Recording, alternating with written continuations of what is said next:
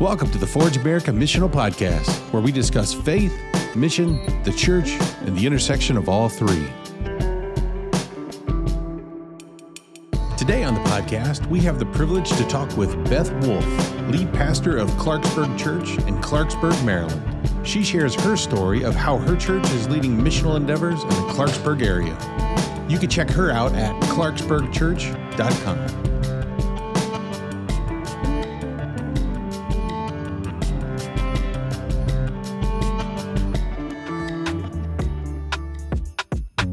So welcome to the Forge America Missional Podcast. This is Alan in Knoxville, Tennessee. And with me, as always, Brenna Varner in Albany, Oregon. How you doing, Brenna?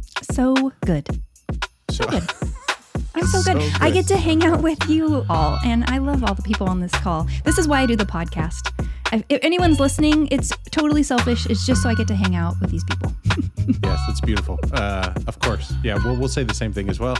And Terry Ishii in Austin, Texas. How you doing, Terry? I'm doing super fantastic. It's super good. You had to go a little bit better. Okay, that's awesome. But what we're really excited about is having Beth Wolf in Clarksburg, Maryland. How you doing, Beth? So good. Super duper fantastic. There you go. Nailed it. So you got to go a little bit higher. That's it. That wasn't very convincing.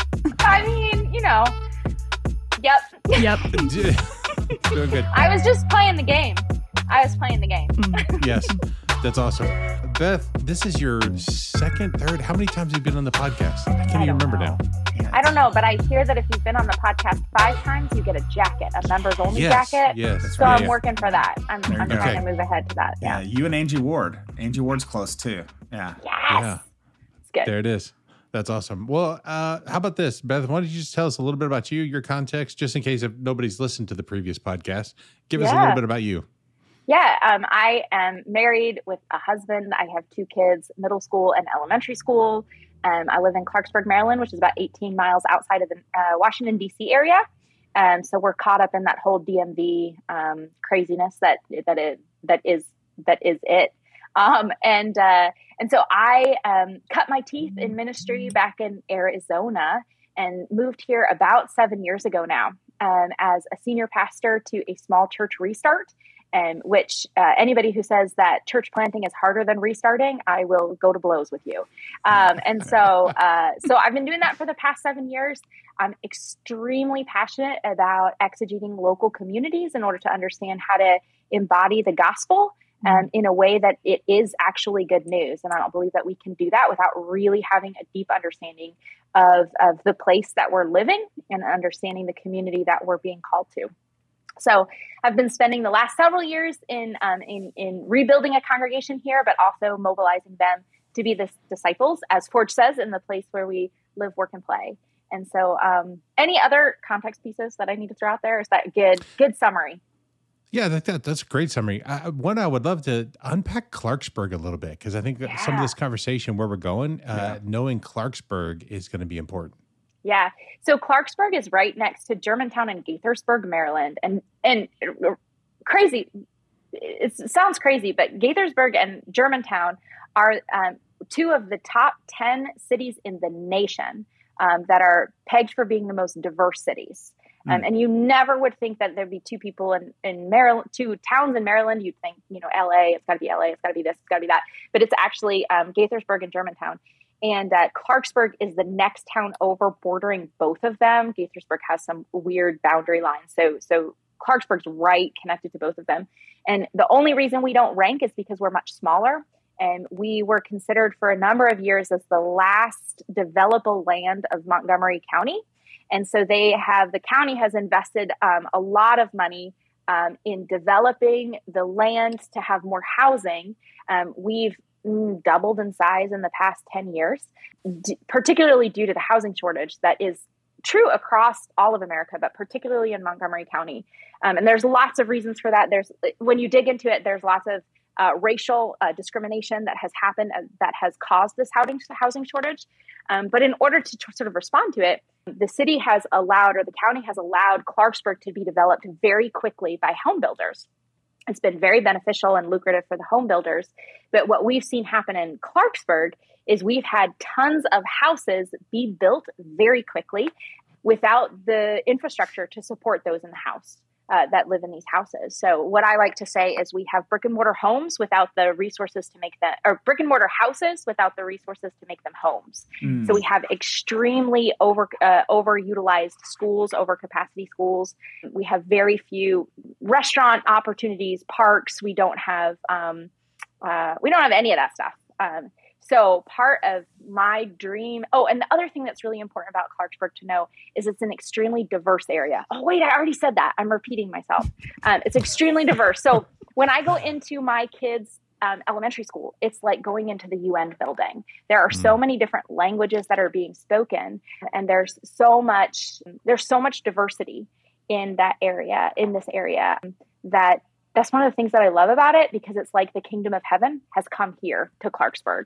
If we're talking about the kingdom being a place where every tribe, nation, tongue is gathered together, the kingdom of heaven is right in Clarksburg. Yeah, that's awesome.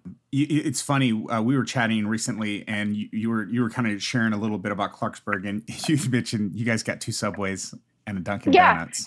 Yeah, we got 2 Subways and a Dunkin' Donuts, but that's about it. That's it. Yeah. So you're eating fresh, but that's all you're eating. Yeah. And so, but it reminded me, because I've been in church planting for a long time, and there's a town here outside of Austin that, like, it just almost similar. I think your guys are 29,000 in population. Yeah.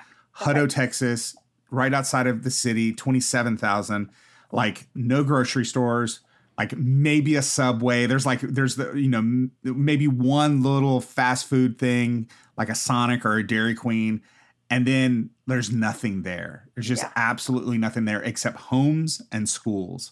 And so if you're going to go on date night, you got to run an errand. You're always leaving your community. Right.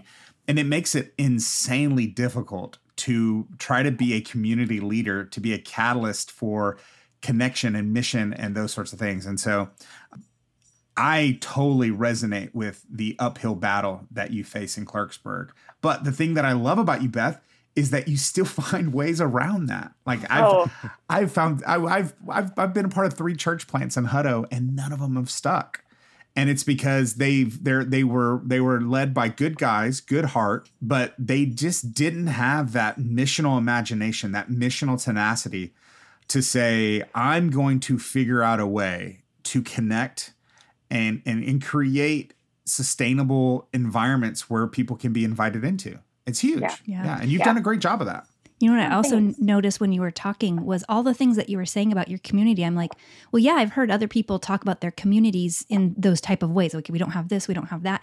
But when I hear them talking about it, it's like kind of a moaning, like, and what I'm hearing in how you're framing these things is you're naming the reality, but just hearing you, I'm getting excited about the possibilities. And I think there's something magic that you are, a way that you're framing it or the way that you're processing it that I want to know more about is how are you seeing those brokenness areas as just amazing opportunities rather than like, oh, my community sucks. Like, cool. These areas suck. So where are the opportunities? To be fair, I would say this sucks. Like, why can't I get a good cup of coffee? Like, I have to drive to another town, but even still, I just have Starbucks. Like, it's just, all those things. But yeah, instead of bemoaning those things, we're trying to use them as an opportunity in order to engage. And so one of the things that we have noticed about our community is that there's very few places for our high school students and our middle school students to gather and congregate and be. Like, they can go to school and then they can go home. And if you talk to Clarksburg residents, we are not a dangerous community. But if you talk to them about like, hey, what is not good or what are you worried about? They're like, well, there's a lot of Amazon package theft. Like, there's a lot of graffiti down by the Greenbelt, which is this little trail that they've been trying to put together for people to walk on. And none of it is like dangerous, but a lot of the families have come from places of danger, and this is their refuge. And what they see is, if we don't stem this, if we don't start addressing the fact that our high school and middle school students have nothing to do in our community, we're going to start seeing different behaviors and different, things that we left start to come. Basically, the city's going to erode underneath our feet. And so And so there's, in the few places like the Subway and the Dunkin' Donuts, there are signs up in those places and they say, no minors, like no unaccompanied minors. Well, what does that mean? Like that means that my 8th grade daughter like can't walk to Dunkin' Donuts with her friends after school and like have a little extra time to hang out. Additionally, there's this other tricky thing with, because there's so many different cultures that are gathered in our town together, there's a lot of taboo rules about having people over. So in a Western American or Midwest sort of growth, you know, I was born in Texas. My dad we lived in Minnesota, Virginia, right? Like all those things. Having people over is just really the norm. Like you just invite people over. It's not a big deal. However, I talked to my friends who grew up in India or are first generation Indian Americans, my first generation Guatemalan American friend, right? They're like, we were not allowed to have people over to our houses. That was a big taboo. You don't invite people over and you are not allowed to go over to friends' houses, right? So there's a lot of like, unless you're family, you don't do that. So there's a lot of like, okay, so where are people supposed to be together, right? So when you start digging into that cultural difference, you start realizing we've got a problem, but we also have a big solution. So we have our property, the inherited amazing thing about restarting, one of the benefits, right? It's really hard, but one of the benefits of restarting is we actually did have land. We have 10 acres of land in the middle of a place where there's no land left. Right?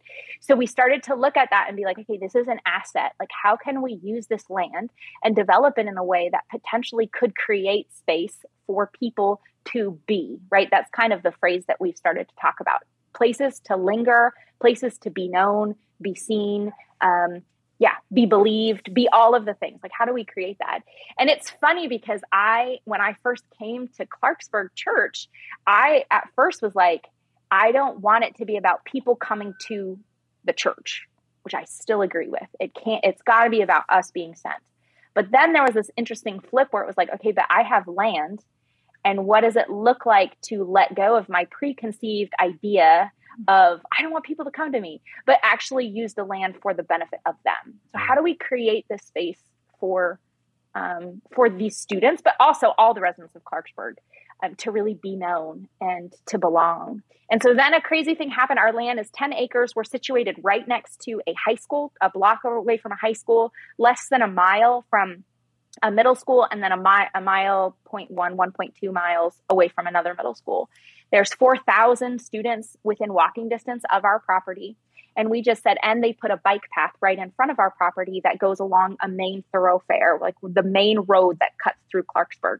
And so we said, okay, what does it look like to develop this space to actually be a place for these kids so that as they're walking home from school, they can stop and meander and linger and be known and be loved and all of those sorts of things. So we just started dreaming about what could that look like on the space.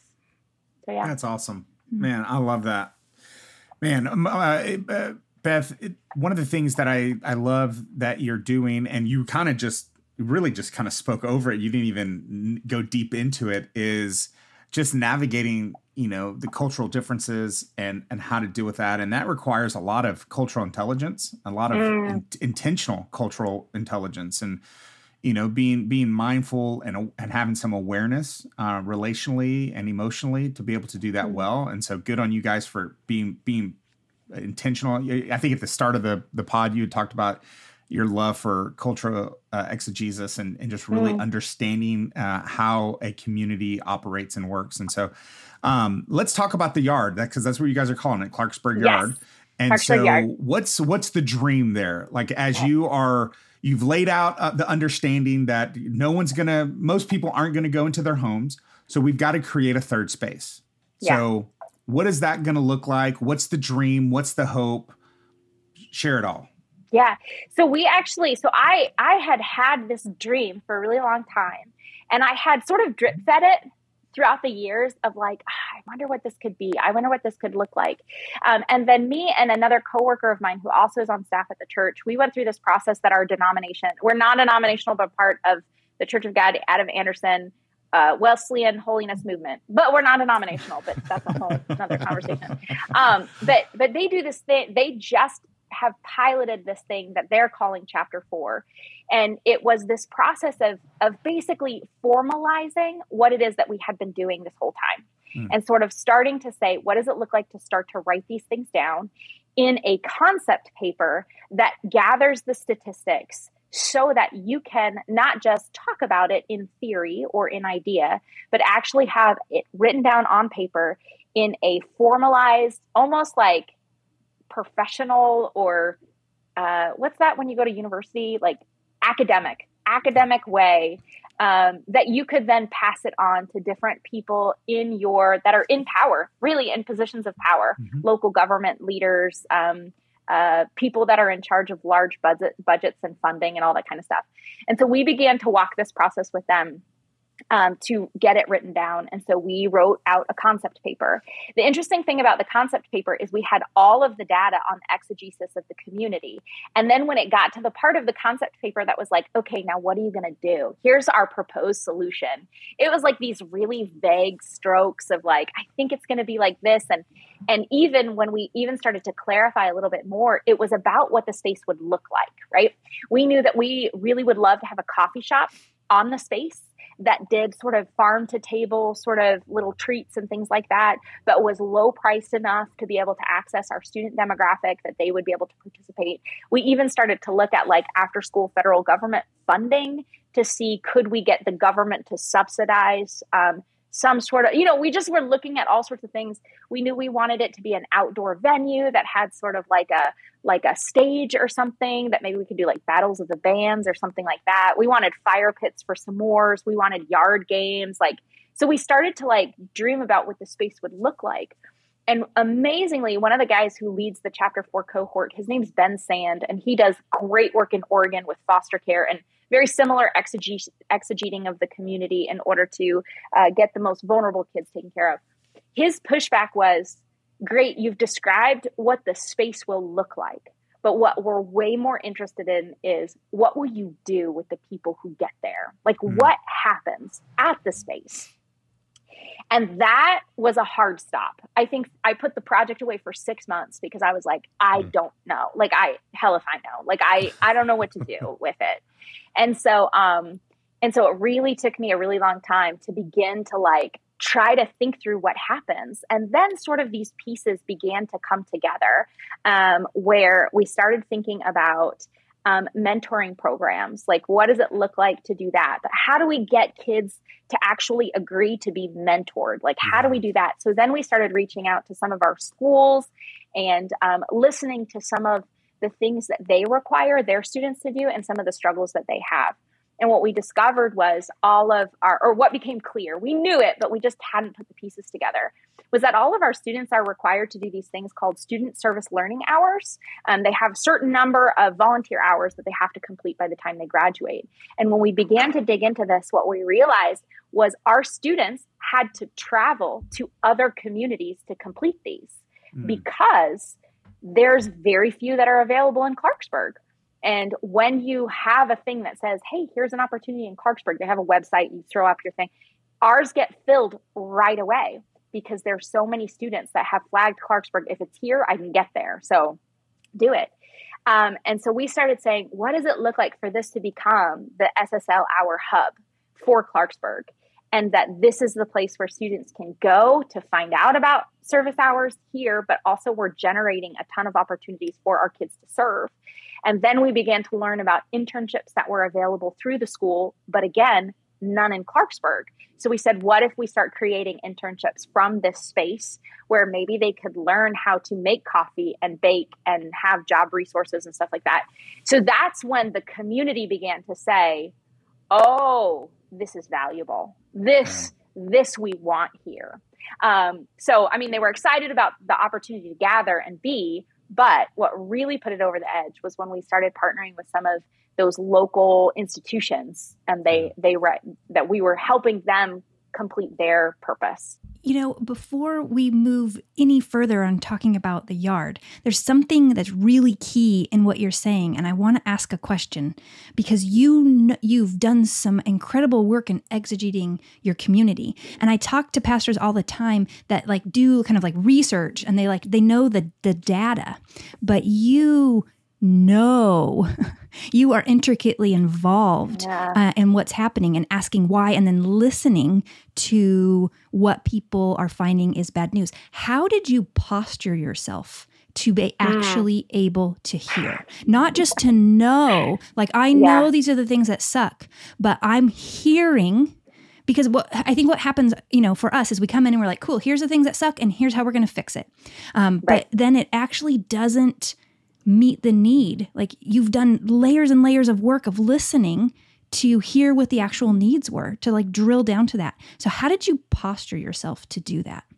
That's a great question. So I would say that there's probably been two really significant things. No, three really significant things in posturing myself in the community. Oh, now I want to say four. We'll start with three. Okay. So one of them was actually, I started engaging with Forge and was a Forge Hub leader. And so I had a group of people that I had gathered around and was taking them through the Forge stuff and talking about all of the ways, live, work, and play. How are you in the space and everything? And we had to name our context. And as a leader, I also wanted to name a context. And early on when I moved here, I had named my context as my kids' elementary school. Felt very connected and called. It felt like a good overlap because I was already there wanting to be involved in their lives. And so I had named the kids' elementary school. Well, in this process of leading these other people through this process of embodying their faith in their context, one of my Forgy people, like the persons I was leading through the hub stuff, called me out. And he actually said, Beth, you went into the school and basically tried to set up a whole bunch of systems and tried to help with that. But I don't hear you talking about any relationships that you're actually in. And I was like, oh my gosh, you're absolutely right. Like I went in and was like, what are the, kids that are homeless? What do they need? And what do these need? And I went up and I set up a whole structure where we had these classroom coordinators. So I set up a structure where every class had a classroom coordinator that then would try to get all the parents and the kids to meet together and be in relationship together. And like it's been the 6-year-long project and we're finally taking off, and every class has a coordinator and somebody to like take care of other parents when they're sick and make sure everybody feels known. And if there's a new student, they reach out to that family and they assimilate them to the process, right? Like I'm basically setting up small group leaders within these classrooms. But he called me out and he was like, that's great that you set up that system, but you don't know anyone. And that was this huge light bulb of, I need to know people. And through this divine twist of fate, a couple weeks later, a mom that was in my daughter's class texted me and a few other moms and said, will you go get wine? Will you come over and have wine on Saturday at 2 during a play date? I, at the time, this is pre-pandemic, at the time, didn't drink a lot at all. I mean, I don't drink a lot now. That sounds terrible. I am fine. My alcohol consumption is fine, but like really none. Yeah.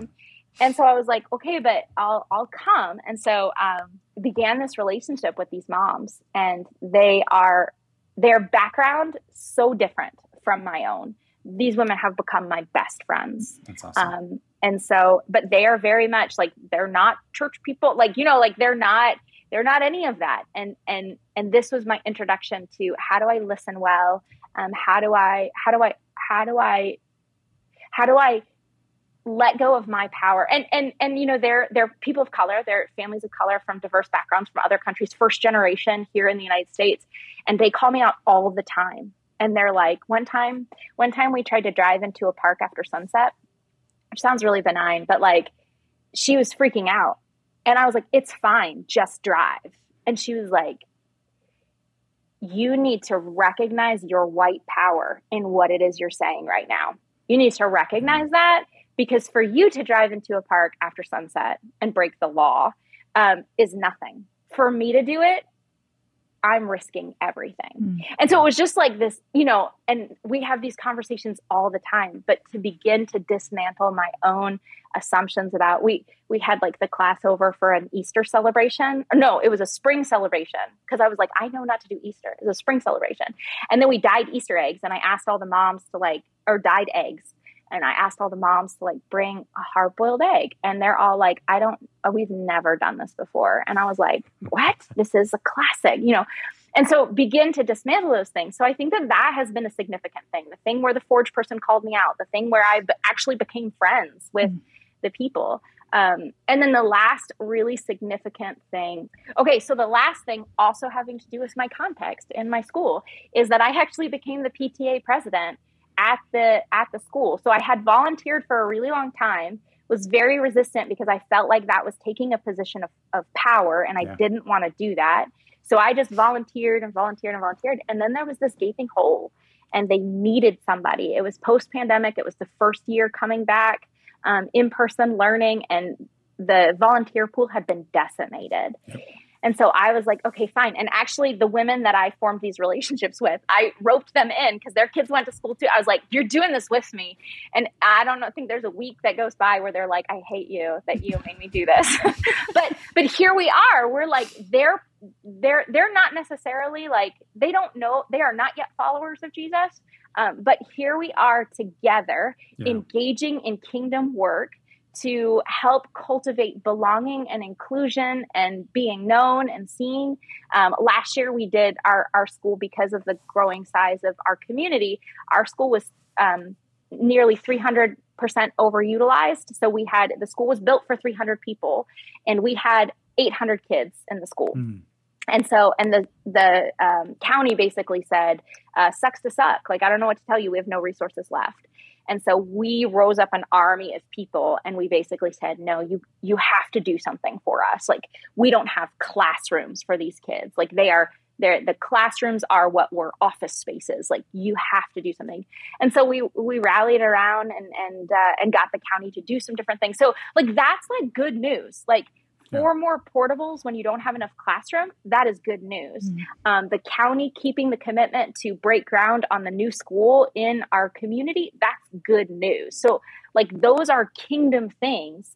And if we're not involved, and we don't, and we're not in relationships, but also we're not stepping into the needs that they have and the positions that they have, then, and we just keep saying, come to our church and volunteer for our hospitality ministry. Who the hell cares? Why? Go to them. And if they say, this is our need, step into it. Now, that being said, I always struggle because I tell those stories to our congregation, and a lot of our congregants are not wired apostolically. Sure. And they're not the people that are going to step up and be the PTA president and lead a charge against MCPS and be like, we need whatever, right? And so it's hard because it doesn't always look that way. For me, that's what it looked like. And in this context, that's what it looked like.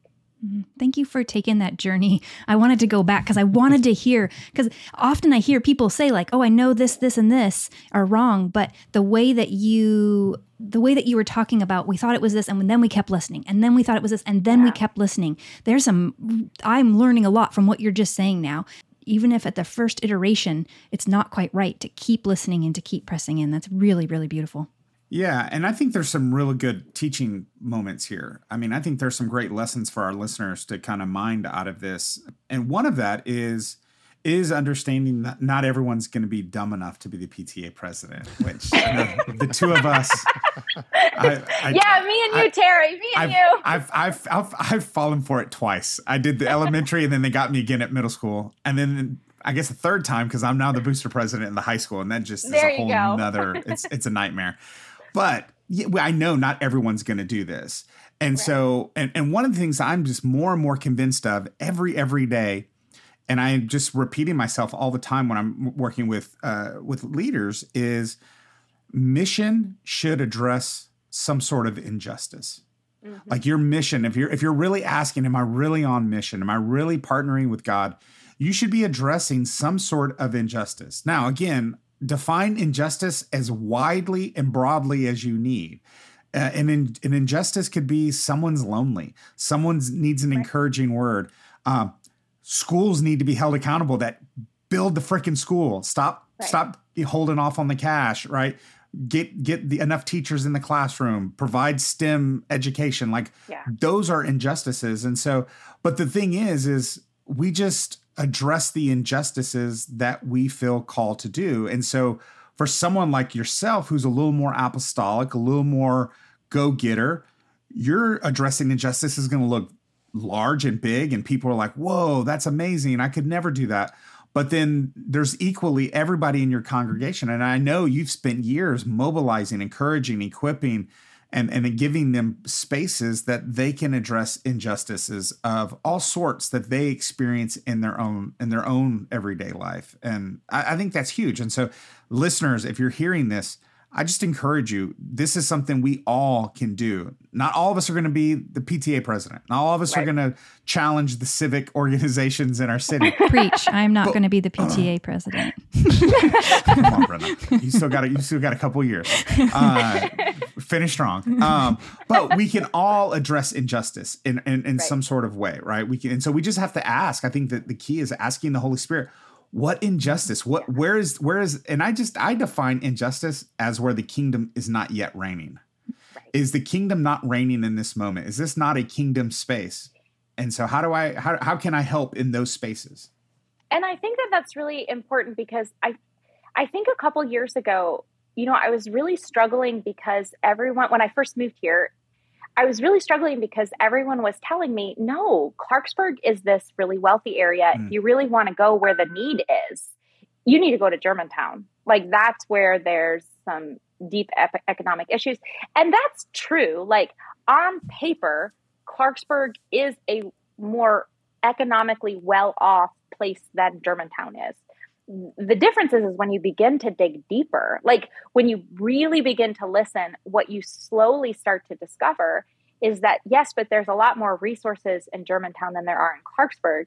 And even more than that, one of the reasons we're in the situation we're in, where there's all this development without the infrastructure, is because Clarksburg actually has no representation in our local government. So the reason the school wasn't getting built, the reason we don't have sidewalks, the reason why they're not widening the roads, the reason why, and there's traffic all the time, the reason, like all of these things is because there's representation for those spaces in the lower county areas, but there's not in Clarksburg. And the reason there's not is because Clarksburg doesn't vote. And the reason Clarksburg doesn't vote is because it's primarily made up of first generation Americans who don't even know how to participate in the system in order, so like you begin to pull the thread and you begin to see, this isn't just, it hasn't caught up. Yeah. There's actually issues here of marginalization. Yeah. I want to shift this conversation to a bit of a masterclass because Beth, I think you can right now provide some really, really helpful information because there's two things that I'm kind of noticing in your story that I bump up against all the time when I'm working with pastors and leaders. One, people are so freaking quick to just build something. And just like you said, it's like, I knew what I wanted to create in a space.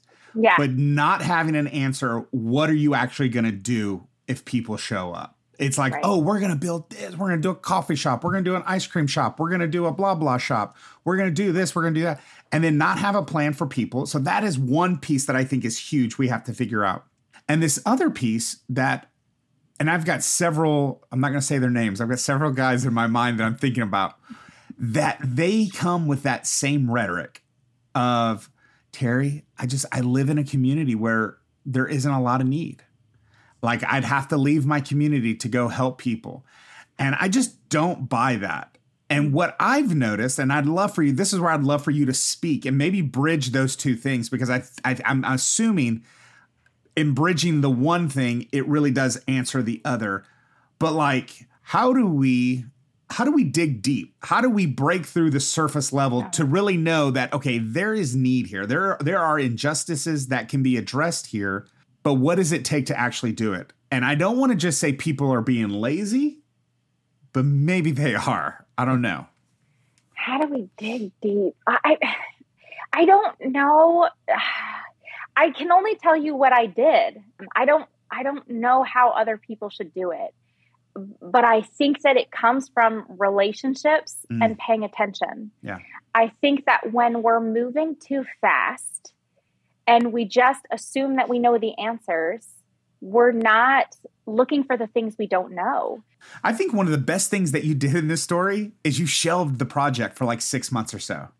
I think there's so much wisdom in that, because I just know guys, and I know you're an apostolic leader, but I know so many apostolic leaders that would just like, nope, push it through.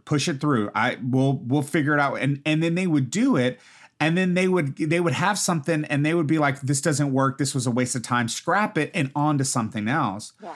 But for you to say, you know what, I'm just going to set this aside and really wrestle with these questions. But it was in that time that those relationships formed. You started to listen. You started to learn and hear like, oh, no, there are injustices here. And there's actually huge implications of how we can step in and be a huge blessing. We can be good news.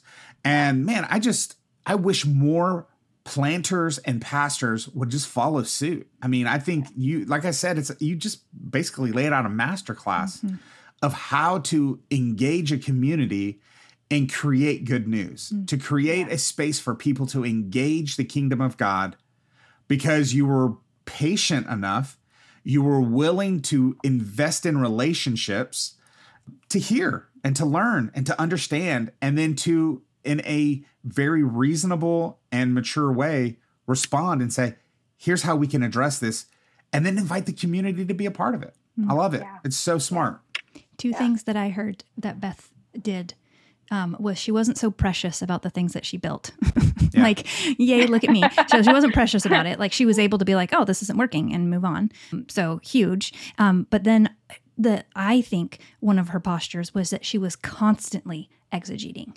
Like it wasn't a one, like, oh, I've exegeted this and now I have a solution and now I just get ongoing learning. Yeah. Like she exegeted and then she exegeted and then she exegeted. Right. And I think what I'm hearing from Beth today is that work is never done. Like, it's not like you do it once and then you're done. You know your community.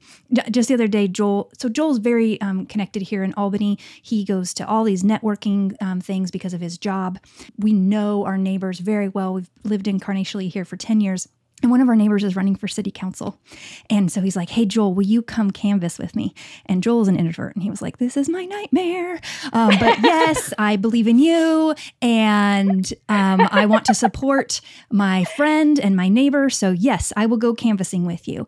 And he said it was amazing. I didn't know how much people knew about our community and how much they actually cared. He was so surprised by that. So even being super connected, even being, rubbing elbows with the Chamber of Commerce, with all of these people, he still went door to door in our own neighborhood, and with a different frame, a different lens of the question, he was shocked at how much he didn't know. And I think it just goes to show, like, we're never done exegeting.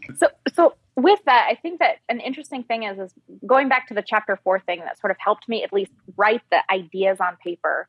One of the things that they talked about was the reason they started their efforts to help pastors write these things down was what they found was they had a whole bunch of pastors who were trying to fix their church. They did this experiment where they had the pastors write down what was wrong in the congregation and how they, what needed more of, what could be fixed, all that different stuff. And then they said, okay, now turn the paper over and write what's wrong with your with your community. What's wrong in your city? Like, what's broken there? And so they wrote that down, and they did this experiment with this first cohort of pastors where they said, like, okay, we've been doing our efforts to try to fix the congregation, to have it be more disciple-y. More disciple-y? That's not a word. More, it's fine. Make up disciple-y. words. It is now. Mm-hmm. It is now. More, more spiritual, whatever, more engaged, more volunteering, whatever the thing is. Okay, let's stop that for a second and let's begin to pay attention what's happening actually in the city.